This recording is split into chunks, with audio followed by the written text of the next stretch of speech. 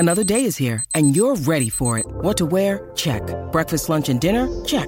Planning for what's next and how to save for it? That's where Bank of America can help. For your financial to-dos, Bank of America has experts ready to help get you closer to your goals. Get started at one of our local financial centers or 24/7 in our mobile banking app. Find a location near you at bankofamerica.com/talktous. What would you like the power to do? Mobile banking requires downloading the app and is only available for select devices. Message and data rates may apply. Bank of America N.A., member FDIC.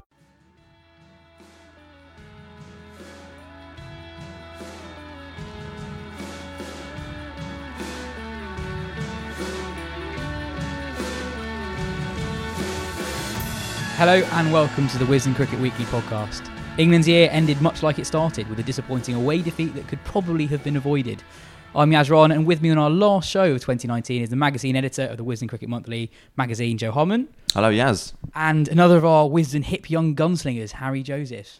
Hello, Yaz. Morning. Harry, what was your moment of the week? For me, it was Maharaj bowling Stokes yesterday. Just felt then that the tiny bit of hope that I think myself and all England fans had, that's when it probably evaporated. Stokes had looked to be really positive against him, but Maharaj won the battle. Until that point in the test, did you genuinely have hope that England would win it? A little bit, yeah. I mean, I almost think you'd be mad not to after what happened at Headingley this summer.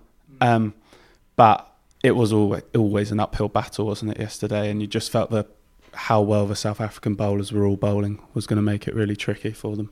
That Headingley thing was key, wasn't it? Because without that match this summer, I don't think anyone would have given England a chance. History was against them in terms of scores on that ground in the fourth innings, in terms of South Africa's record at home, in terms of England getting any away wins at all, really. It was just Stokes there with the memory of Headingley that made you think, maybe, perhaps. But yeah, I completely agree. That Maharaj dismissal of him was the moment where it was just, that's it, pretty much done there. For me, it was when Burns got out. I thought, until that point, England would, I reckon they had a 1 in 4 chance when Burns and Denley were in, and it says a lot about how well Burns and Denley have done in my head. That for me, I thought that was a really important partnership. I thought if they could bat to a lunge, I thought England had a real chance. And South Africa did really panic in the Kusal Pereira game early in the year. So I thought if England could get within 100 with two people who are competent with the bat at the crease, I thought they did have a chance. But in the end, they lost by 107 runs. Let's start at the beginning. Joe Root has said since the game that 14 of the 19 England players on tour have experienced symptoms of the bug that's been going around. Ollie Pope was in quarantine at the start of the game, so Johnny Bairstow returned to the side. Bairstow had a tough test match, scored 10 runs across the 2 innings, but I have a lot of sympathy for Bairstow.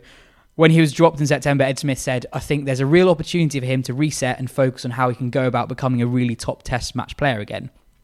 Since Ed Smith said that, he's faced a grand total of 0 first-class balls. At risk of going on a bit of a rant here, I think this was a totally avoidable situation from England, and it's another example of quite unpragmatic selection.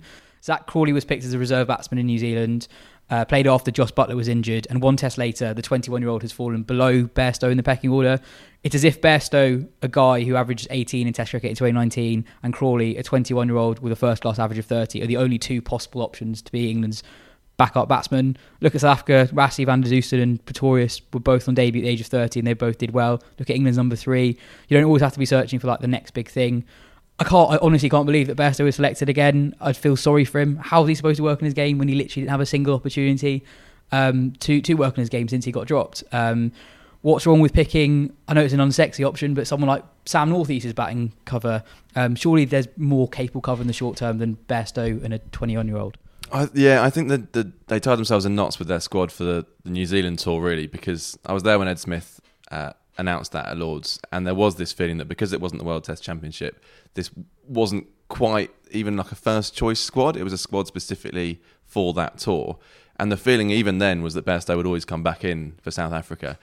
So it felt almost like a sort of punishment for having not batted very well.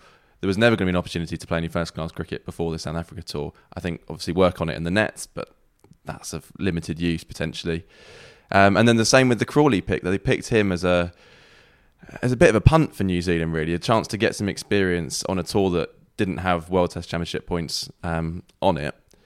But then having been on that tour, it seemed like they felt obliged to then take him to South Africa. I don't think that was the case. I don't think they had to take him there. I completely agree. They could have taken a much more experienced batsman out there. Personally, it looks bad, the Bairstow pick now. I don't think it's quite as disastrous. It didn't have to be as disastrous as it looked in this Test match. He batted very well in South Africa last time out, albeit he was in completely different form at that point. And then the thing is, he is such a good player. There is this temptation to keep going back to him, hoping that it will come good. But obviously, in retrospect, after that Test match, it doesn't look good. I'm sure Pope will come in for the second Test. And then you have to wonder how many more Test matches Bairstow will actually play. Yeah, I mean, since he became a genuinely world-class opening batsman in one-day cricket, his Test form has fallen off a cliff quite dramatically. And there's no disgrace in the fact that he can't be a world-class ODI opener and a world-class middle-order Test batsman at the same time. Very, very few people can do both, like, ever. Like, it's freaks like de Villiers who can be so drastically different in the two. And also, if you look at the schedule for 2020, if he goes to the IPL, even if he goes to on the Sri Lanka tour, if he is in England's white ball squads for the home summer, there are very opportunities for him to actually play first-class cricket. And that actually goes the same for even someone like Tom Banton. There are very few opportunities for the best white ball players now to actually work on their first-class game.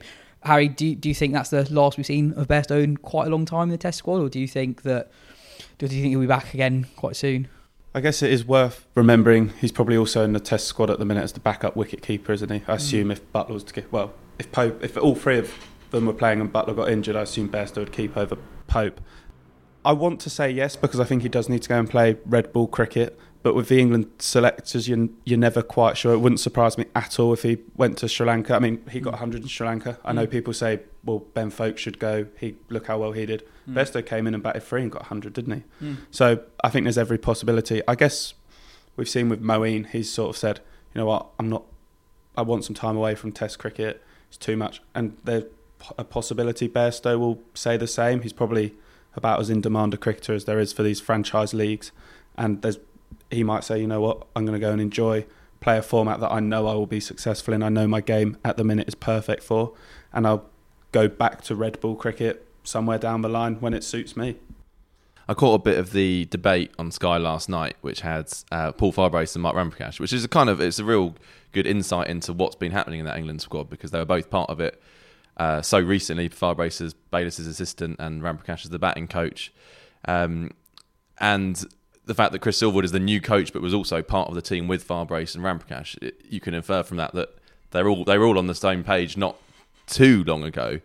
And what really struck me with Charles Colville asking Ramprakash and Farbrace questions last night was that no one's on the same page. There's so many mixed messages there. Ramprakash is talking about perhaps Stokes should be captain. Is it actually best for Root to take a back seat? Well, now Ramprakash has been working with Root very recently. That's quite a big statement to make. You've got Farbrace saying that Archer shouldn't be playing the next Test match, that you need to watch him carefully, that he shouldn't be playing too many games in a row. So it's very... That was the thinking of the England setup 6 months ago. Those are the people who probably had the same or very similar opinion. Well, exactly. Silverwood was the fast bowling coach, is now the coach. It just struck me that there's some very confused thinking, and they couldn't express what they thought. They were asked what they should do for the side for the second Test. And Ramprakash just went round and round and round in circles, never really got to a conclusion. Farbrace was a bit firmer in his calling that he said Archer shouldn't play in this game. He just said Broad and Anderson should play as many games as they can together as possible. Yeah, I think fans look on wondering where this England selection process comes from. And if you watched that last night, I think that would have only reinforced that feeling. Going back to the first innings of the game, Quinton de Kock scored a brilliant 95 that in the end was a match-winning innings. Really, really classy. But from an England perspective, Sam Curran put in probably his best overseas performance in an England shirt. And I guess the debate about who misses out from the England seam attack for the second Test match is a difficult one because of how well Sam Curran played. If maybe he didn't play as well, then he'd be the one who'd obviously miss out. But that was a really impressive performance from Curran. Yeah, and I think we said earlier in the summer that for us, Sam Curran probably is always in our England side. He makes things happen, as we've seen everyone saying on social media. He has to play for me because he offers that different angle. I think it's time that you broke up the Broad-Anderson partnership. They're both fantastic bowlers, don't get me wrong, but for me, you have to play Archer. He's a superstar. Curran's performs so well repeatedly that you can't leave him out, and you've got to play a spinner in the next Test. So Broad bowled very well in the first innings, I thought. and has bowled very well this year. So we're saying Anderson, having just got back to fitness. I mean, it makes sense, even aside from form. He's only just got back to fitness. This is a 4-test series. He's not going to play all 4. I can't see that happening. So perhaps he does miss the second one. But it's a big, big call to make. And it was interesting. I think it was Nasser saying that, or maybe it was Atherton, saying England keep making the easy calls here. Now, if they're going to pick a spinner, which I agree with Harry, they absolutely have to, then they have to make a tough call here. The easy call, in a way, would be to say, well bowled, Sam, you have a rest for this one. But I think that'd be completely the wrong decision based on what we've seen in the first test. It was a very un-Jimmy Anderson-like performance. Normally in away games that England don't do that well in, I still expect him to get 2 for 60 off 25 overs or something like that. But he went over 3.5 and over the course of the test match. And obviously, huge mitigating circumstances. He's not played a test match in ages. He's not played that much first-class cricket in ages. But if you're doing it purely on form, and as you say, there are fitness reasons for it, Anderson is probably the most likely person to go. I'm just going to call both of you out on that. Do England have to pay a spinner? Like, why do England have to pay a spinner? Pick your 4 best bowlers, right? Well, I always like a spinner in the attack, pretty much whatever the surface. And the feeling is that I believe that this surface is going to suit spin a bit more than Centurion, at least historically it has, although it is South Africa, so a spinner's not going to get through a huge amount of work. There is also, if we're looking at, it seems to be, the sounds coming out of the camp is that Dom Bess has sort of leapfrogged Matt Parkinson, which is another issue you could raise with the selectors. Parkinson was picked for New Zealand. Bess wasn't even really considered for that squad. Now is Bess the leading spinner? Now what Bess does offer is runs, which he's already shown in Test cricket for England, and he's a really good fielder. So with Bess, you get a reasonably whole package, which means if your spinner's not bowling a huge amount, you're still at least getting something out of them, which unfortunately for Parkinson, he doesn't offer much with the bat, and he's not as good a fielder as Bess. So I could see them ending up going with that. And England lower order runs has actually been a problem for so long in England's strength. That was actually one of the big differences between the two teams. A massive one, and I picked out this stat. Have I got it here? I lost it now. But I think South Africa scored about 207, 208 runs, position 7 to 11. And I think England's was about 60 or 70. Now in a 107 game, 7-run game, I'm not saying that was the decisive factor, because there are other factors to take into account, obviously. But that's really important, and England's lower order runs have got them out of trouble for a long period of time. But actually, against high-quality bowling, they just get blown away. But is that then, again, letting the batsman off the hook? It is. By picking Bess, you're almost saying, we'll pick Bess because he might give us 10 overs of decent spin, but he might also contribute a gritty 30 or something. Shouldn't it be, we're going to pick our 4 best bowlers? For me, you have to play Parkinson. He was in the squad initially, and then the batsman, you are there to score runs, you are paid to score runs. So yeah, I think I absolutely see where you're coming from. I think you need to be perhaps a little bit more pragmatic than that. And the issue potentially with Parkinson, and I haven't seen him bowling, but he's gone for a few in these tour matches, so they have to make a call. How is he bowling? Is he in decent enough form to make a test debut? And I couldn't tell you the answer to that. Yeah, I mean, Harry, you know Matt Parkinson better than most people in cricket. Isn't a lot being made of 2 performances, or basically 1 performance in a warm-up game? I think so, yeah. I mean, he's a leg spinner. Traditionally, they take a little bit more time to find their rhythm, which then maybe it makes it very difficult to chuck him into a test match. I get that. But at the same time, he comes in from not playing for Lancs in red ball cricket, and admittedly Div 2 is not as good as test cricket, but he does well every time. Like, he was, I think you might correct me on this, the leading spin wicket taker in Division 2 last year, which is he played 4 games, which is crazy. Which says quite a lot about how good he is, and quite a lot about how little spin is used in Div 2, isn't it? Yeah, precisely. So I think he is also the sort who, as the standard he plays goes up, he would similarly, his game would up as well. And also, Bess hasn't played much championship cricket. Exactly. I think he played 7 games maybe to Parkinson's 4, about that. And some of them for Yorkshire, because he wasn't getting into the So these are 2 young spinners who haven't got a lot of first-class overs under their belt, and that's not their fault. I mean, going back to what I was saying earlier, it's a very, very unsexy, very boring pick, but Liam Dawson, you know what you get from Liam Dawson. That's kind of why he's unappealing sometimes, because you kind of know what his ceiling is, but you also know he's going to be pretty reliable, runs with the bat. I'd much rather have Liam Dawson playing a test match than Dom Bess at the moment. But so going back to when England batted, they got on a signature collapse of their own, 39 for 6 before being bowled out for 181. On England's first innings, they're not obviously not the 2 people to blame for England's problems, but I think there needs to be more responsibility from Root and Stokes. the way they've been getting out this winter has actually been quite frustrating. In the first Test match in New Zealand, it was Stokes's dismissals in both innings, attacking balls he didn't have to at all, that led to 2 England collapses. Root has now got out 3 out of 5 times this winter trying to guide the ball to third man, and they just don't have the ruthlessness of a Kohli, Smith. And I know I'm comparing them to the very best in the world, but that's a compliment. I think they can be as good. I think talent-wise they are as good as them. So I think it's a bit of muddled thinking how they're going on about batting. I think Root has also got out twice this winter where he's kind of been like halfway through one shot and then changed his mind whilst playing it. I know obviously they're not England's most pressing concerns, but you saw in the summer with Labuschagne and Smith, a team with holes in it, you can have those holes covered by having 2 guys who really, really are ruthless with the bat.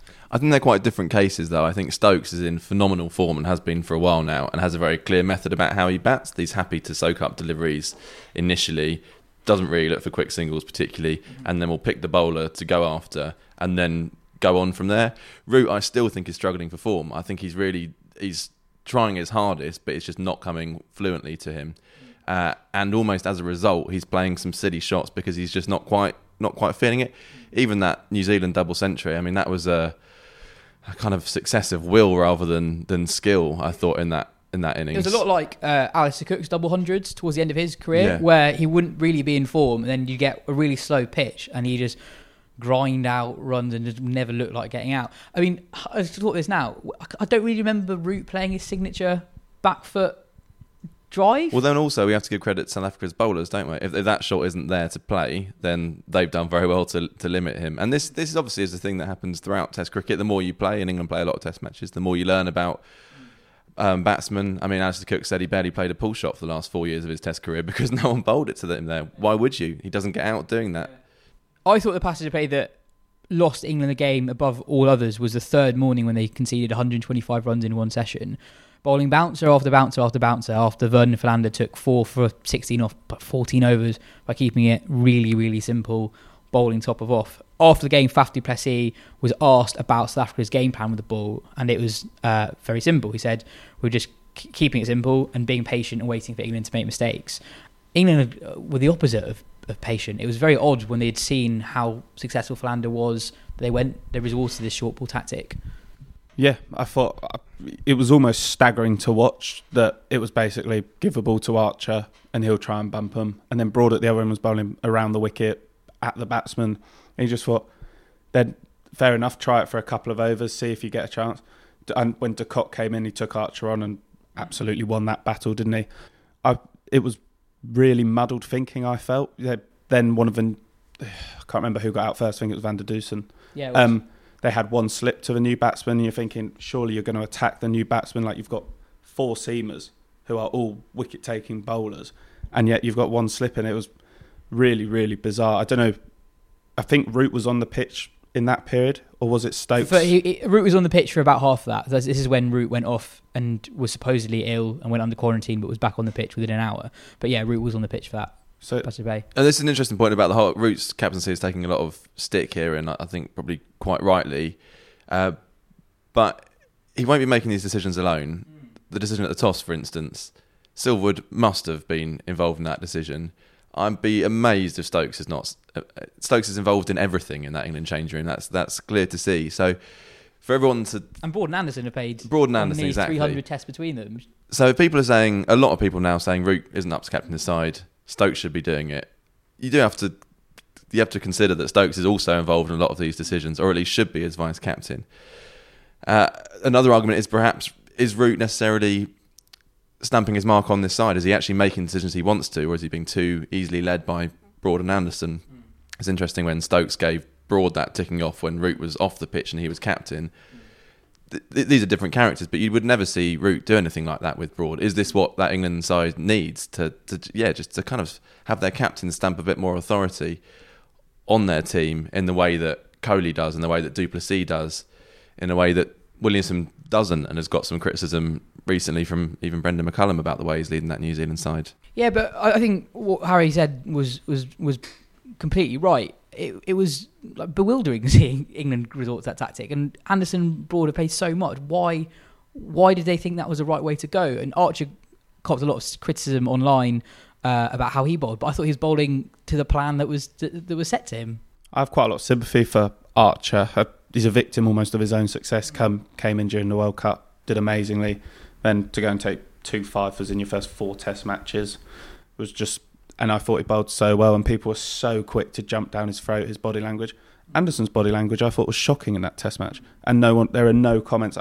He's England's best bowler, fine. But as England's best bowler and leader of the attack, do you not have a duty to show the body language, lead the way? And Broad's body language is not always particularly great either. And the way he speaks to fielders has not been great in the past. Not constructive. Not constructive, I think. Exactly, yes. I find it incredible that they went for that, and that would probably be one of the reasons why Anderson wouldn't play the next Test for me as well, because I think for me you've got to have a spinner in there. Fair enough.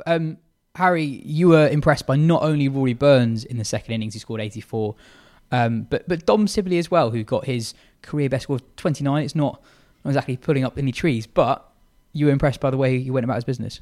I thought there were signs that he was beginning to get it in Test cricket. I thought first innings he actually I thought that was a really good ball. It seems to get it got mixed reviews, the first innings dismissal. Some said, does he need to play at it? But I thought early on in your innings you do feel for the ball a bit, and that's probably bounced a bit more than he expected. I was like, he probably has never faced a ball like that on the surface like that ever before. I thought second innings, I thought he did well.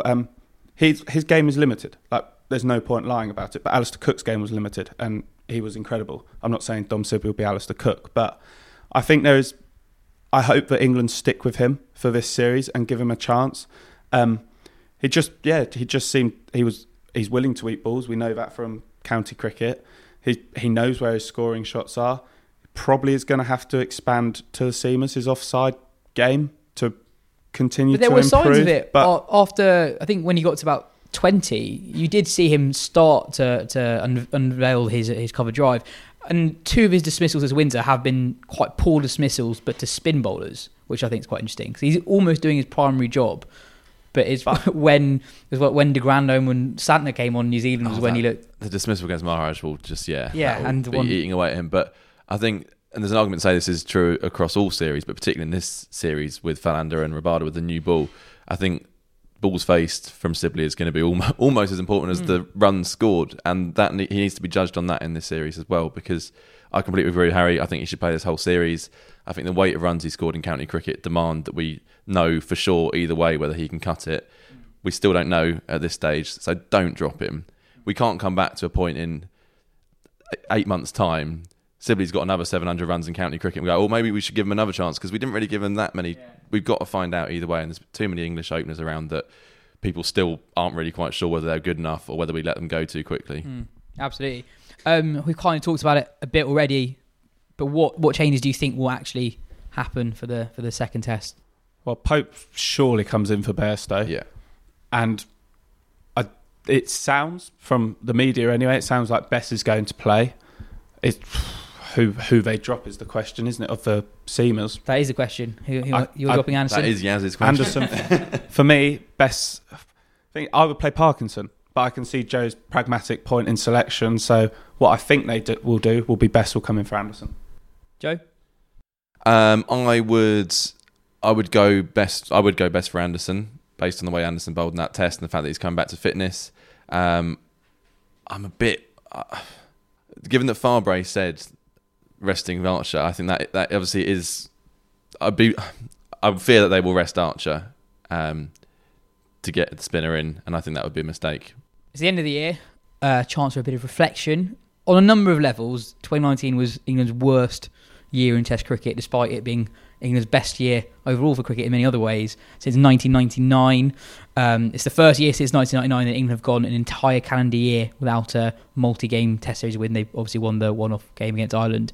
They began the year with a 2-1 defeat to West Indies, a side currently 8th in the ICC Test rankings. Followed it with that win over Ireland, but they were bundled out for 85 on day one. Failed to beat Australia at home for the first time in 18 years. Lost 1-0 away to New Zealand, and then lost obviously the first Test at Centurion to a side who had gone 11 months and 5 games without a win. They lost their last 5 games, and with 2 debutants. That sounds quite grim. Are there any positives from 2019? Well, the World Cup obviously has to be taken into account to all of this, and I think most England fans, maybe not most, a lot of England fans would accept that the World Cup win would come at a necessary cost to Test cricket if it's in the short term. The concern now is that have we started down this slippery slope that we're going to struggle to get back from? Certainly away from home, England continue to be terrible.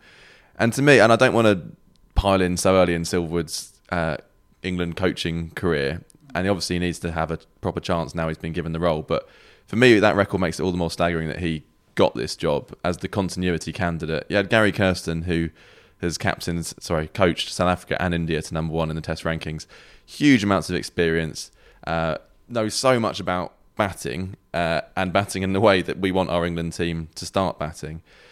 For me, for Charles to say, well, we're sticking with basically the system, I think he actually said that Chris Silverwood understands the system. Well, what does that mean? First of all, yeah, what does it mean? If other people don't understand the system, is the system too complicated? And also, the system isn't working because England aren't winning enough Test matches. So I think it was a strange call in the first place. We'll have to see how it pans out. I think Silver's obviously been brilliant for Essex and really popular with the players. He's obviously a popular cricketer, coach in general. So I do wish him the best, but I do think it was a strange selection in the first place. Positives, I actually think there are. Burns you asked for positives, didn't you? And I just gave you more negative.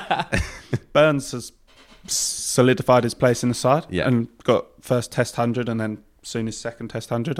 Looks a cracking player. And looks he's very quickly become one of England's most reliable performers. Yeah, and especially when you watched him against Ireland, you thought, oh my word, you'll be lucky to last 2 Ashes tests. So massive fair play to him. I think Joe Denley's done really well this year. Just needs to get that 100, but I think his 90-40 over was brilliant. Worth 100 in my book. Yeah, agreed. The emergence of Archer with the red ball, for me, that has been a big success. So I think there are definite signs of positives. Pope's innings in the second Test, was it, against New Zealand? Yeah. Like, he's going to be a superstar, isn't he? So there is reason to be positive, but it's the same old failings that it's been for a number of years. And until that changes, I completely agree with Joe's point on Silverwood. It felt a little bit like maybe jobs for the boys. And that could come back to bite England if this doesn't change quickly, which it needs to. Yeah, I mean, we did a thing on the website yesterday on the 32 most bonkers things that have happened to England in Test cricket in 2019. Did you start trying to look for 32 reasons, or did you just count out the reasons and you came to 32? Well, good question, actually. So I came up with a list with Ben Gardner, and initially we were going to do 20 moments that were kind of ridiculous over the course of the year, but across all formats. Then we started going game by game, and we were like, we should just do Test cricket. And then we were like, hang on, we've got the 20, we've not even got the Ashes yet. we just do as many as we can. I'm going to read them out because I think some of them are quite funny. So starting the year by being bowled out for 77 in Barbados. After having West Indies 120 for 6, being on the receiving end of an unbeaten 295-run stand from Shane Dowrich and Jason Holder. Ross and Chase, a batting all-rounder with a bowling average of over 40, taking 8 for 60 against them. The above 3 all happening in the same Test. Batting Ben Foakes, their player of the series in their most recent tour, at 8 in Barbados and Antigua, dropping Ben Foakes 2 tests after being England's player of the series. Mark Wood bowling one of the fastest spells ever delivered by an English bowler in his only Test appearance of the year, getting bowled out for 85 against Ireland at Lord's 10 days after winning the World Cup. Jack Leach scoring 92 opening the batting, bowling Ireland out for 38. James Anderson bowling just 4 overs in the first Ashes Test before picking up a series-ending calf injury. Having Australia 122 for 8 in their first innings, being 282 for 4 in their own first innings, and yet still losing the first Ashes Test by 251 runs. Jofra Archer hitting arguably the best batsman since Don Bradman in the form of his life on the head on Test debut. Test cricket's first concussion substitute being hit on the helmet off the first illegal ball he faced, and then going on to be one of the best players of the year. Jofra Archer, still on debut, bowling more overs than all other England seam bowlers combined in Australia's second innings. Jofra Archer bowling, taking 6 for 45 at Headingley, bowling fast medium, getting bowled out for 67. Ben Stokes effectively bowling a 24.2 over spell. The last hour at Headingley, take your pick. Craig Overton being picked out of the blue ahead of Sam Curran at Old Trafford. Craig Overton nearly keeping England's Ashes hopes alive with the bat at Old Trafford. Putting in their most complete Test performance of the year at the Oval, with Mitchell Marsh still taking 5 for 46 in England's first innings. Stuart Broad having David Warner and toast throughout the Ashes. Batting patiently for 1 day at Mount Maunganui before getting bored on day 2. Having New Zealand 127 for 4 in their first innings with both Williamson and Taylor in the pavilion, yet still conceding 615 for 9. Making Mitch Santner look like Gary Sobers for one Test. Ollie Pope keeping for just the 5th time in first-class cricket in the Hamilton Test, making 400 for the first time in the year, yet still sneaking in a collapse of 21 for 5. That Joe Denley drop, half their squad falling ill in South Africa, almost exclusively bowling bouncers when all evidence pointed to doing the opposite, and genuinely having people believe they could chase 376 despite everything that happened in the Centurion Test until that point, and the way England batted for almost the entirety of 2019. So it's been a wild ride. Wow, roll on 2020. You got to give them that. We've talked a lot about England, but earlier today I spoke to Dan Gallen on the phone to get a South Africa perspective of their first win of 2019. Hi Dan, how big was that win for South Africa given the year they've had? Oh, it was massive. It was, really, really needed. Just what's happened on the field, what's happened off the field, and also it wasn't like South Africa rolled up and beat I know England have their problems, but it is still England, and it is still a team filled with quality. So to beat them so comprehensively, and to be good in all departments was just so refreshing. I mean, you could see Faf du Plessis in the post-match press conference, Mark Boucher in the post-match press conference, both just looked really, really relieved. I think, happy, but the overwhelming emotion was relief. There were some excellent performances from some of the less experienced players in the South African team. Anrich Nortje took 5 wickets across the Test. How does South Africa produce so many Test-level fast bowlers on a regular basis? Over the last 5 years, it's been Rabada, Abbott, Ngidi, Oliver and Nortje in consecutive years, I think, have emerged. How do you guys do it?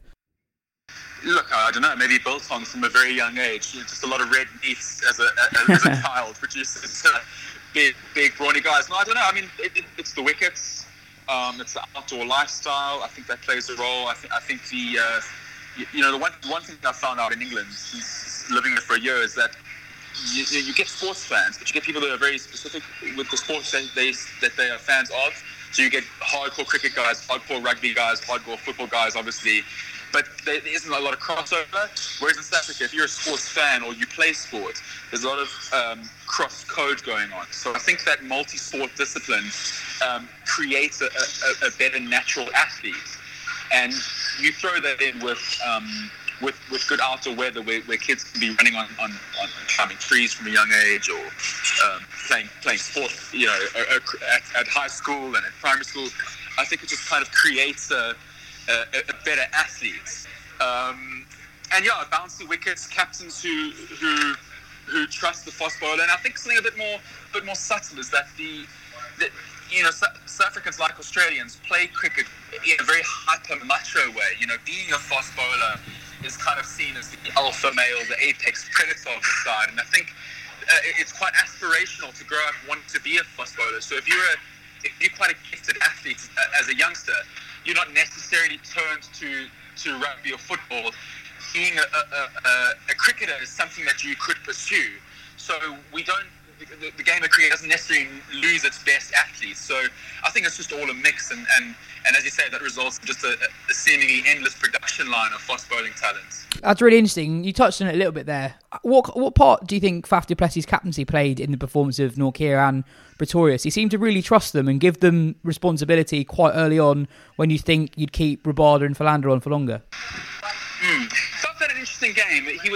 I've never seen him that reactionary. Every time an English batsman played a good shot from a poor ball and hit it to the boundary, Faf immediately moved the fielders. I was sitting next to Will McPherson from the Standard, and we were counting how many times Faf had done that, and I think it was like 6 or 7 times where a short and wide ball was spanked to cover point, and he immediately put the man down on the boundary sweeping, or someone was pulled and he dropped fine leg back or deep square leg back. So in that sense, Faf didn't really show a lot of faith in his bowlers, but yes, you're right. He showed a lot of faith in his bowlers by keeping them on for perhaps one extra over when maybe he would have taken them off. Needs must, maybe, with KG struggling with intensity, perhaps over the year, the risk of over bowling him with Werner Philander's fitness not what you would expect from a guy opening the bowling. Look at Australia's frontline bowlers, what natural athletes they are. Faf du Plessis had no choice but to trust the support bowlers. But Anrich Nortje wouldn't see himself as a backup bowler. He is a strike bowler. He is a lithe, whippy sort of sort of strike bowler. So I guess needs must, but yeah, maybe I'm being a bit harsh on Faf. Credit where it's due. He did show faith in his bowlers, and he especially showed faith in Keshav Maharaj, whose contribution mustn't be overlooked here. His cricket of Ben Stokes really tore the game open, and at the time he was going at 4-5 and over, and you thought, okay, well maybe the Keshav experiment isn't working, but he stayed on for one more over, and he darted and won in a little fuller, spun out of the foot marks and found the inside edge, and after that, 7 overs later, the new ball was taken, 13 overs after that, the game was over. So yeah, a mixed game from Faf, but I guess overall really good. How impressed were you by Pretorius on debut, both with the bat in the first innings and with the ball across both innings? He showed real skill with the ball, being able to... He got Joe Denny out twice, set him up both times, swinging the ball away, and then an in-ducker getting him eventually. He looked like a veteran, didn't he? You would never say that was his first Test match. I was sceptical, as I said on the pod before the start of the match. I didn't know if I necessarily trusted Dwayne Pretorius with the red ball, but I guess it shows what I know, because he had an absolutely brilliant game with the bat, really aggressive when he came in. That partnership with Quinton de Kock in the first innings rescued South Africa. I mean, at one stage, the Proteas looked like they might get bowled out for 180, but that partnership with Quinton de Kock took the game away from England and ensured that they posted something that the bowlers could work with. And as you say, with the ball was... miserly, went around under 3 and over. Interesting cuts. He's tall, so on a wicket that's up and down, he's more than a handful. No, I was so impressed with Joe Pretorius. He has certainly done enough to, unless his form falls off a cliff in Cape Town, he is likely going to be that all-rounder for the rest of the series. And another man on debut, Rassie van der Dusen, he hit a superb 50 in the second innings. His performance was less of a surprise, having done so well in the World Cup early in the year. He's 30 and he looks ready for international cricket from day one. Why has it taken so long for him to get into the South African team? He looked class. Yeah, he was good. Quite an interesting game for Rassie. The 2 drop catches and the 6 in the first innings wouldn't have helped. You saw the relief when he caught Jofra Archer. I mean, it was partly a case of getting Archer out with his sort of needle now after the beamers, but I think he was just relieved to have caught one. Looked good for his 50 in the second dig. To answer your question, I guess just the people in front of him. Themba Bavuma, who has been made vice captain of the side, was ahead of him, and they stuck with Tina Sabrain, who had scored a lot of runs in domestic cricket. I guess just one of those things. Obviously, A.B. de Villiers and Faf du Plessis occupied the middle order when Rassie van der Dusen was emerging. So it's just a case. It's not like Rassie's been unlucky not to have made his Test debut before now. But as Australia have shown, with Mike Hussey obviously being the prime example, when you hand a 30-year-old a debut, he doesn't look in awe of the situation.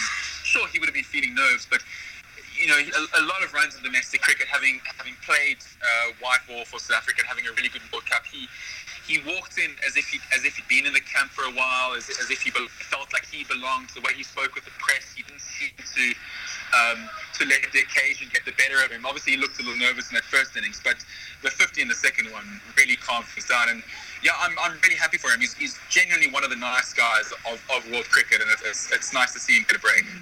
And finally, Aiden Markram's out of the series now. Dan, who do you think comes in for him? Well, we asked Mark Bairstow that exact question, and he was pretty straightforward. He said Peter Milan has been with the side, has scored a lot of runs opening the batting for the Cobras, who play their home cricket in Newlands, where the next Test will be. According to Bairstow, it's going to be a straight swap at the top of the order. We've seen in South African cricket when we try and move a middle order batsman up the order. Themba Bavuma's had some success, but hasn't really set the house on fire opening the batting, and we essentially ruined the international career of Stiaan van Zyl, who now obviously plays in county cricket as a coldback. A fluent middle order batsman who was asked to go and open the batting and struggled and never really recovered from that knock to his confidence. So I think lessons have been learned, and as you know, opening the batting in England and South Africa it's probably the hardest job in cricket. So you don't really want to ask a guy who isn't experienced at that. So Peter Milan will come in. So tell us about Peter Milan. English listeners would probably never have heard of him. Yeah, really compact opening batsman. Likes to play his shots. Maybe perhaps not as free flowing as as Aiden Markram is, but I guess the way that Aiden's gone, maybe that's not necessarily the worst thing. Right-handed batsman, not the biggest guy in the world, plays well off the back foot. In Cape Town, where it seems around, you got to have a very compact technique. You got to know how to leave the ball. You have to know which balls to drive. You can't in Cape Town. You can't really play with that sort of 45-degree angle bat. When you're playing with a straight bat, it's got to be straight when you're cutting or pulling or flashing from the front foot. It's got to be perpendicular, rather parallel to the ground. So he knows his game. He's scored several several first-class tons. No, he's 30 years old, another guy who's been around the block for a while. So it'll be interesting to see how he goes. I like where South Africa's at handing 30-year-olds debuts. It shows that there isn't a rush to catapult guys onto the big stage. That they're rewarding people who have been around, who have served their time, who have scored the runs or taken the wickets. So, yeah, funny enough, South Africa, it seems strange to say this after this one match, but I like where South African cricket is at the moment. Well, thanks a lot, Dan. We'll talk to you after the second test. Yeah, absolutely. Thanks so much. Joe, what was your moment of the week? So my moment of the week was Peter Siddle announcing his retirement from international cricket. He's had an incredible career, really, incredibly durable career, which has had kind of different chapters. I think he's been sort of hated by English fans to start, which was nothing new for an Australian fast bowler, obviously, but I thought there was real dislike for him when he first came around in 2009. Why was that? I don't know. I think part of it was a bit how he looks, to be honest, and his angry celebrations. Celebrations, but actually, I interviewed him last summer after the first Ashes Test, and he's a lovely, lovely man, and that is what everyone in the game says about him. Matt Pryor tweeted, "Congratulations on a great career" to one of the good guys, and it's not often you'd be saying it about an Australian fast bowler. And you might say, "What an amazing career," but you wouldn't say one of the good guys, I don't think. And obviously, this is from an English perspective, but it does feel his career has been almost like kind of uniquely stitched around Ashes series. He's played 6 of them, 4 in England, which is the most by an Aussie pace bowler since the war.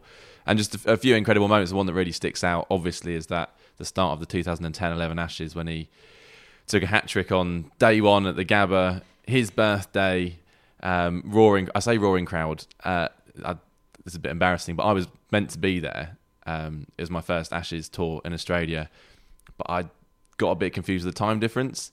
So I actually was at Sydney Airport watching the first day of the Ashes when I should have been at the Gabba, because I thought I was arriving a day earlier than I should have done. Yeah, this is the first time I've properly admitted this, actually.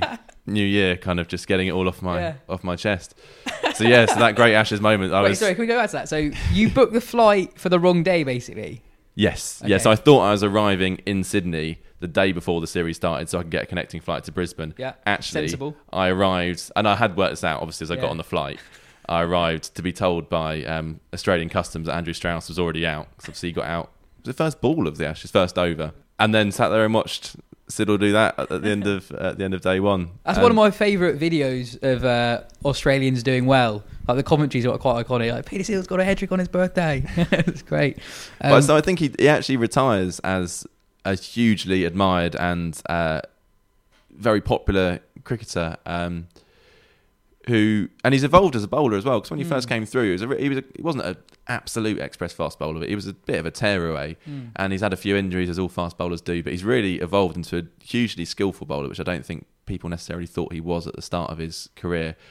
He really suits English conditions, which is why he's played 4 series over here, and I think we'll be seeing quite a lot more of him in county cricket. Essex love him. They had that cutout of him at Taunton, didn't they, when they were celebrating the championship.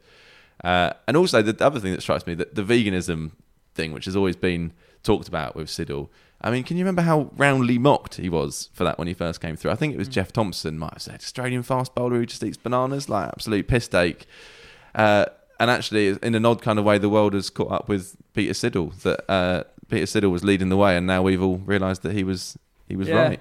Yeah, and I must admit, I prematurely wrote him off. I mean, when he came over this year, I thought, no way is he going to play ahead of Stark, Pattinson, Cummins, Hazelwood. But he played ahead of them, and quite often and did very well. He did very well, particularly with the bat at Edgbaston. He hung around with Steve Smith from a position where Australia looked almost not quite out of the game, but really up against it. And that partnership really put Australia on top, which in the first Test for Ashes series is so huge.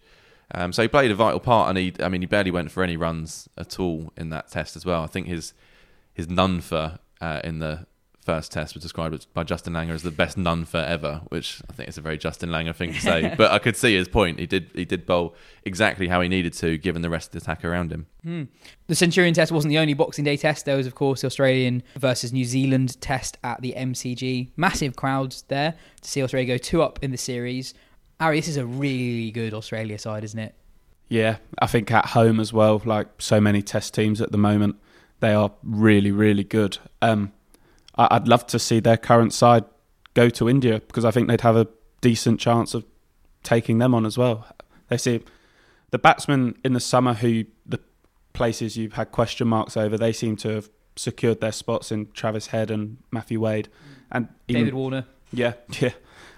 Even Tim Payne seems to bat. He's had a pretty good summer with the bat. So, and then they've got so many options with the ball, haven't they? That they're in a great position at the minute. Joe, can you remember someone who's had a rapid as an ascent as Marnus Labuschagne in Test cricket? Like it's actually amazing. He was picked with a very, very modest first class record only just over a year ago. Was dropped out the side, and who knows what would have happened had Steve Smith not been hit in the head by Jofra Archer. But he's been genuinely one of the best batsmen in the world now for the last 8 months. Yeah, it has been astonishing. I don't think anyone saw that coming.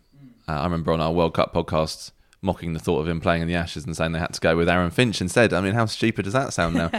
I need to stop confessing to these stupid things. But in terms of like rapid ascents, you do see it in Test cricket quite a lot. You saw it with a few examples like Mike Hussey. But Gary Ballance? Well, Gary Ballance is an interesting one. And Strauss was another one that I thought of. Ballance had a similar start, but I think people even then were questioning whether Balance's technique was going to be up to it against real fast bowling. The thing with Labuschagne is he looks so comfortable that obviously his form will go up and down, but it doesn't look like it will go down for a period of time that will cost him his place in the Test side at the moment. He just looks so comfortable. There's a new Whizzing Cricket Monthly out, Joe. There is, yes. What's in it? There's loads in it. The cover features our teams of the year, so we do this annually. We got a panel of 31, I think it was, writers and broadcasters from across the world, from different nationalities, to keep it all fair, to pick their Test 11 of the year. And I would add that this was selected before Pakistan series against Sri Lanka, so Babar Azam might not be in there. Please don't tweet me. He'll be in it next year, probably. There's also a Women's Cross-Format Team of the Year, an ODI Team of the Year, and a T20 Team of the Year picked by Freddie Wild of CricViz. So that's the kind of cover story. But then we've also got an exclusive interview with Joe Denley, which I did a couple of weeks before he went out to South Africa. He talks about the drop. He did talk about the drop, yeah. He kind of gave a huge sigh as I asked him, but he took it in good spirits and said... he couldn't explain it. I wasn't expecting him to be able to explain it, but he said hopefully he can take a couple of crackers off Archer in this series to try and make up for that. Phil Walker out with Monty Panesar, the one and only Monty. That's the one that got me particularly interested in this issue. I mean, not the interview that I did with Joe Denley. Well, no, of course I was interested in that. But Monty Panesar is somebody we've seen a lot of online on the Monty channel in the last year. Everyone's kind of been wondering what's going on with Monty. It's a brilliant interview. I think Phil sat down with him for like an hour and a half, covered all sorts.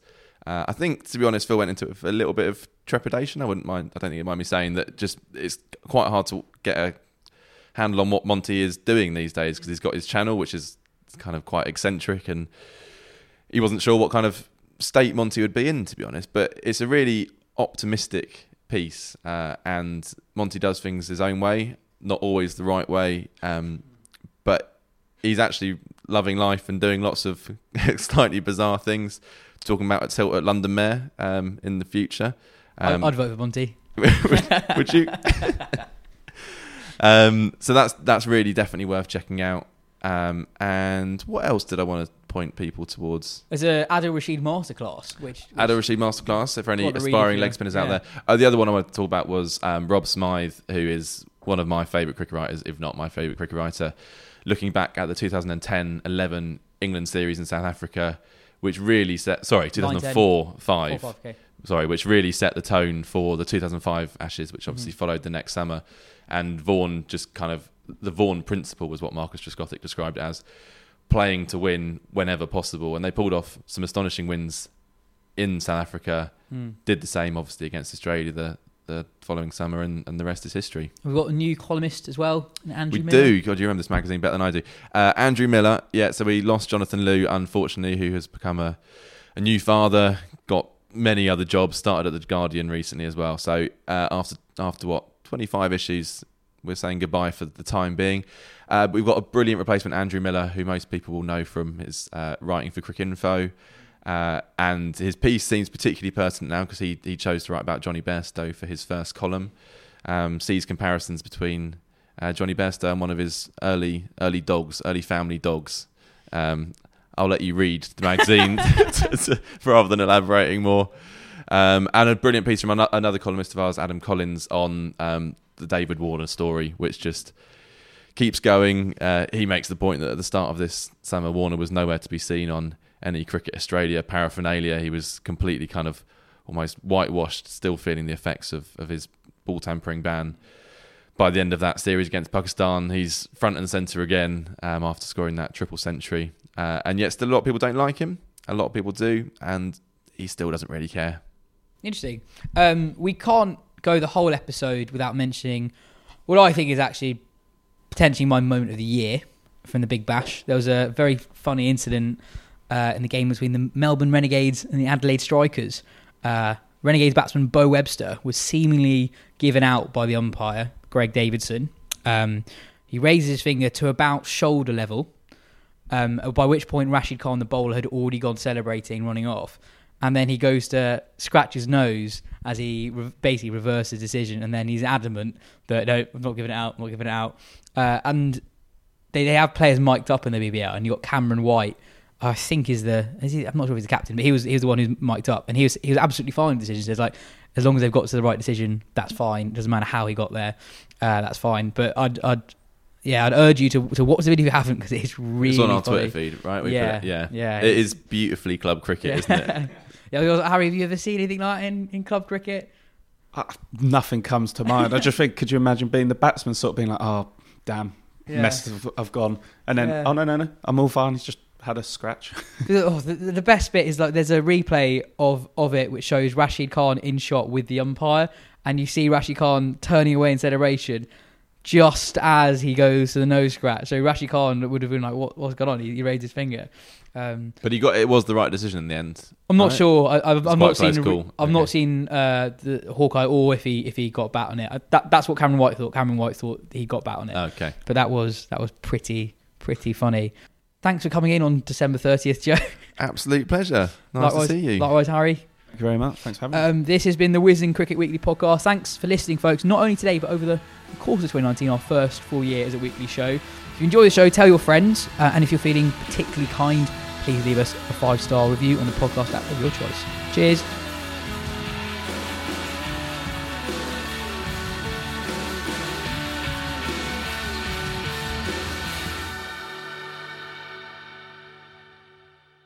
Sports Social Podcast Network.